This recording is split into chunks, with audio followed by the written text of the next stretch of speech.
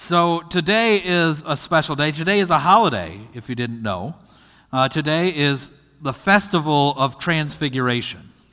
Everybody knows what the word transfiguration means, right? No? No?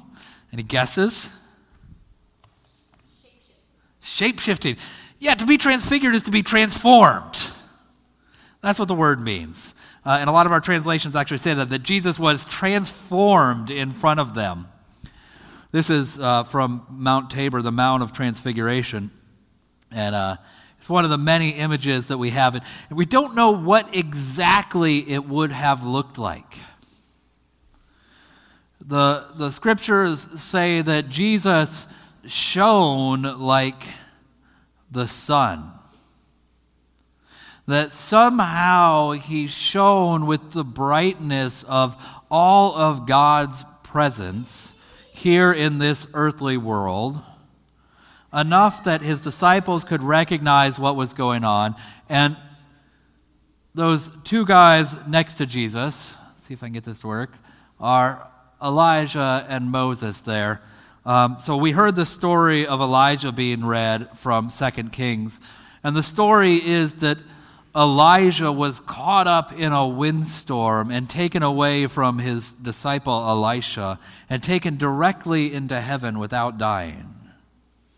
And that before the Messiah would come, Elijah would return first. That's why when Jesus said, "Who do you say that you are, that I am?" Some of the disciples said, "Some people say you're Elijah," because Elijah was expected before the Messiah. Moses also, tradition says Moses went up the mountain before the people crossed the Jordan into the Holy Land, and because Moses was of the generation not allowed to enter the Holy Land, Moses there on the mountain looking over the Jordan and over the Holy Land was taken up to heaven and did not die. That's what tradition says. And so we have Moses and Elijah, these two forerunners, these men who never themselves died, standing alongside Jesus. And Peter has this great idea. Let's build 3 temples, one for you and one for Elijah and one for Moses. And this is my favorite depiction of the Transfiguration. I'm not sure who this one is by, but a friend captured it in a museum. And the combination of the way that it's painted and the light shining on it means that sometimes you can see Jesus' face better than the other, depending where you're standing, and sometimes you can't see it at all. And you can just see the light. And I kind of like that. Because that's what the gospel says, that he was just shining with light. And you can see, even in the darkness there in front of them, the sort of shock and surprise of Peter, James, and John as they witness this. You've all seen something like this, right? Somebody just transformed in front of you. That's the problem with stories like this about Jesus. We say things like, what would Jesus do? But the fact is we have never seen in our lives anything quite like Jesus.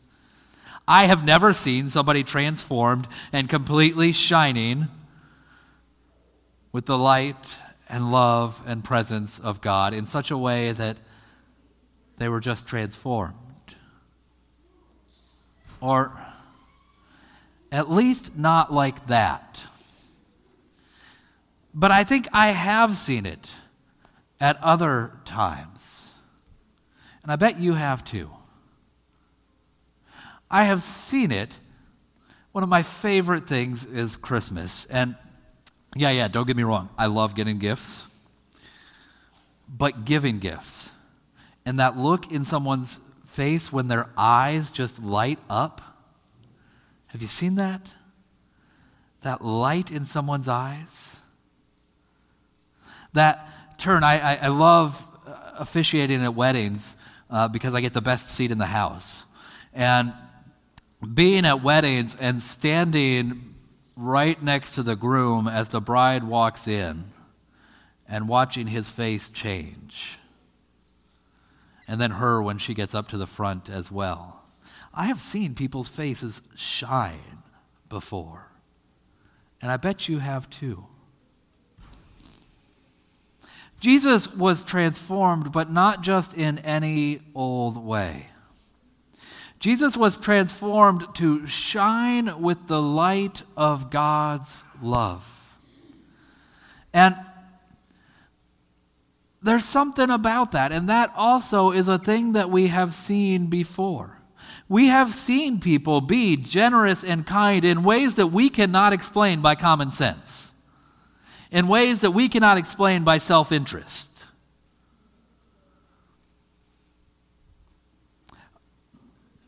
This last week has been a long week. And was it Wednesday? Was it Wednesday? It was Wednesday. On Wednesday, Christine died. And I hope it's okay if I share this story. And I had asked Betty already. And Aggie had taken a break and gone home because we all need a break sometimes. And someone was sitting with Christine. Betty was sitting with Christine. Betty, who just buried her mom and her brother, was sitting with Christine. And I walked in around the same time. With Aggie. We walked in at the same time, didn't we? We walked in, and that room shone with the light of God's love. You could feel it in that space that day. It was a holy moment and a holy place filled with God's love. Now, not every moment is quite that tangible and quite that way, but I think that we have all seen it. Those moments when somebody helps you and you're not expecting it. When you are struggling to get through with life and somebody walks up to you and says, "Hey, you look like you need a hug. You look like you need a friend today." And someone is that for you. That's what it looks like to shine with the light of God's love. When you're struggling at the end of the month to pay your bills or to pay for the car that needs another repair and someone says, "You know, you seem like you need some help. Can I fix this for you?" If you had someone do that for you before, it's amazing. It's amazing. I was on my internship, and the insurance you get when you're on internship as a pastor is the hope you don't get hit by a bus variety. And I had a tooth that had to be pulled. And the pay you get paid as an intern to become a pastor is, "I hope you like mac and cheese" pay. And so all of a sudden I had this expense to pay for getting a tooth extracted, which is not a lot of money. Unless you get paid, "I hope you like mac and cheese" money. Then it's a lot of money. And like my whole face just hurt. Have you ever had a toothache like that? My whole face just hurt. And you could tell. And I was talking about needing to go and get this done, and somebody in the congregation said to me, "I bet you can't afford that. Here's a check." That's the light of God's love that I needed right then. Not that it's always money, but sometimes it is. Sometimes it's a friend when you need one most. Sometimes it's someone who is generous with their attention and understanding, and you get home and you have had one of those days, and you walk into the house and you are angry at everything.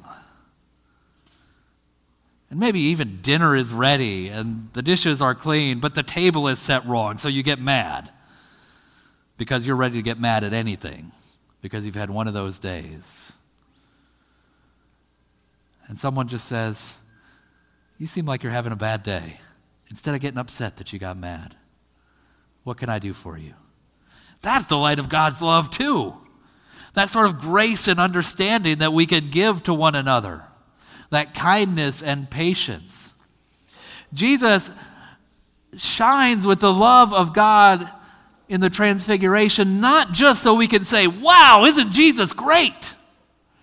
But rather, in the Transfiguration, Jesus shows us what God calls us to become.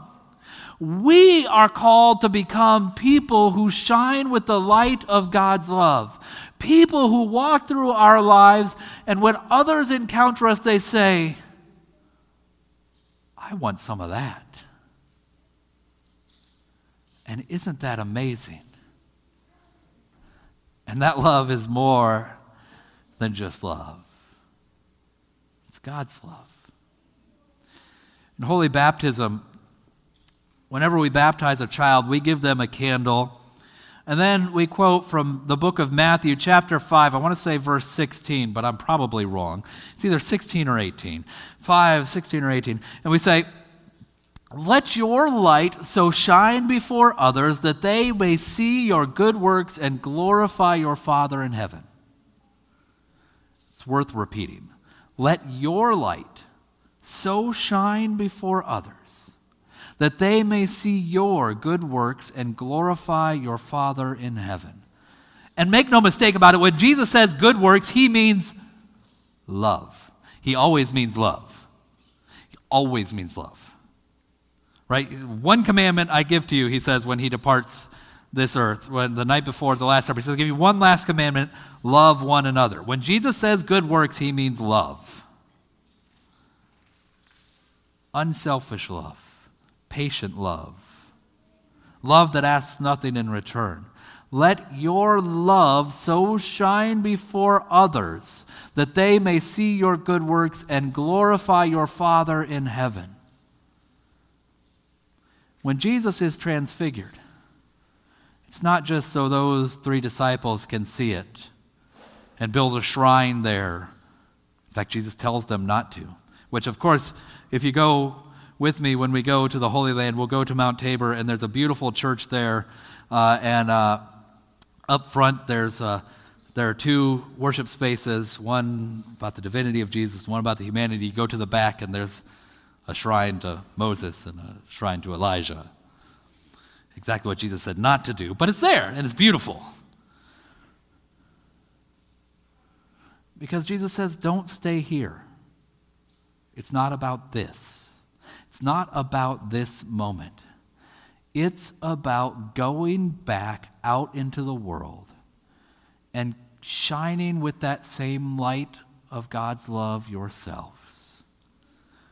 So that when others see you, encounter you, interact with you, work with you, live with you, they can't help. They can't help but notice the light of God's love shining in you. That's what it means to be transfigured. And that's what God calls for each one of us.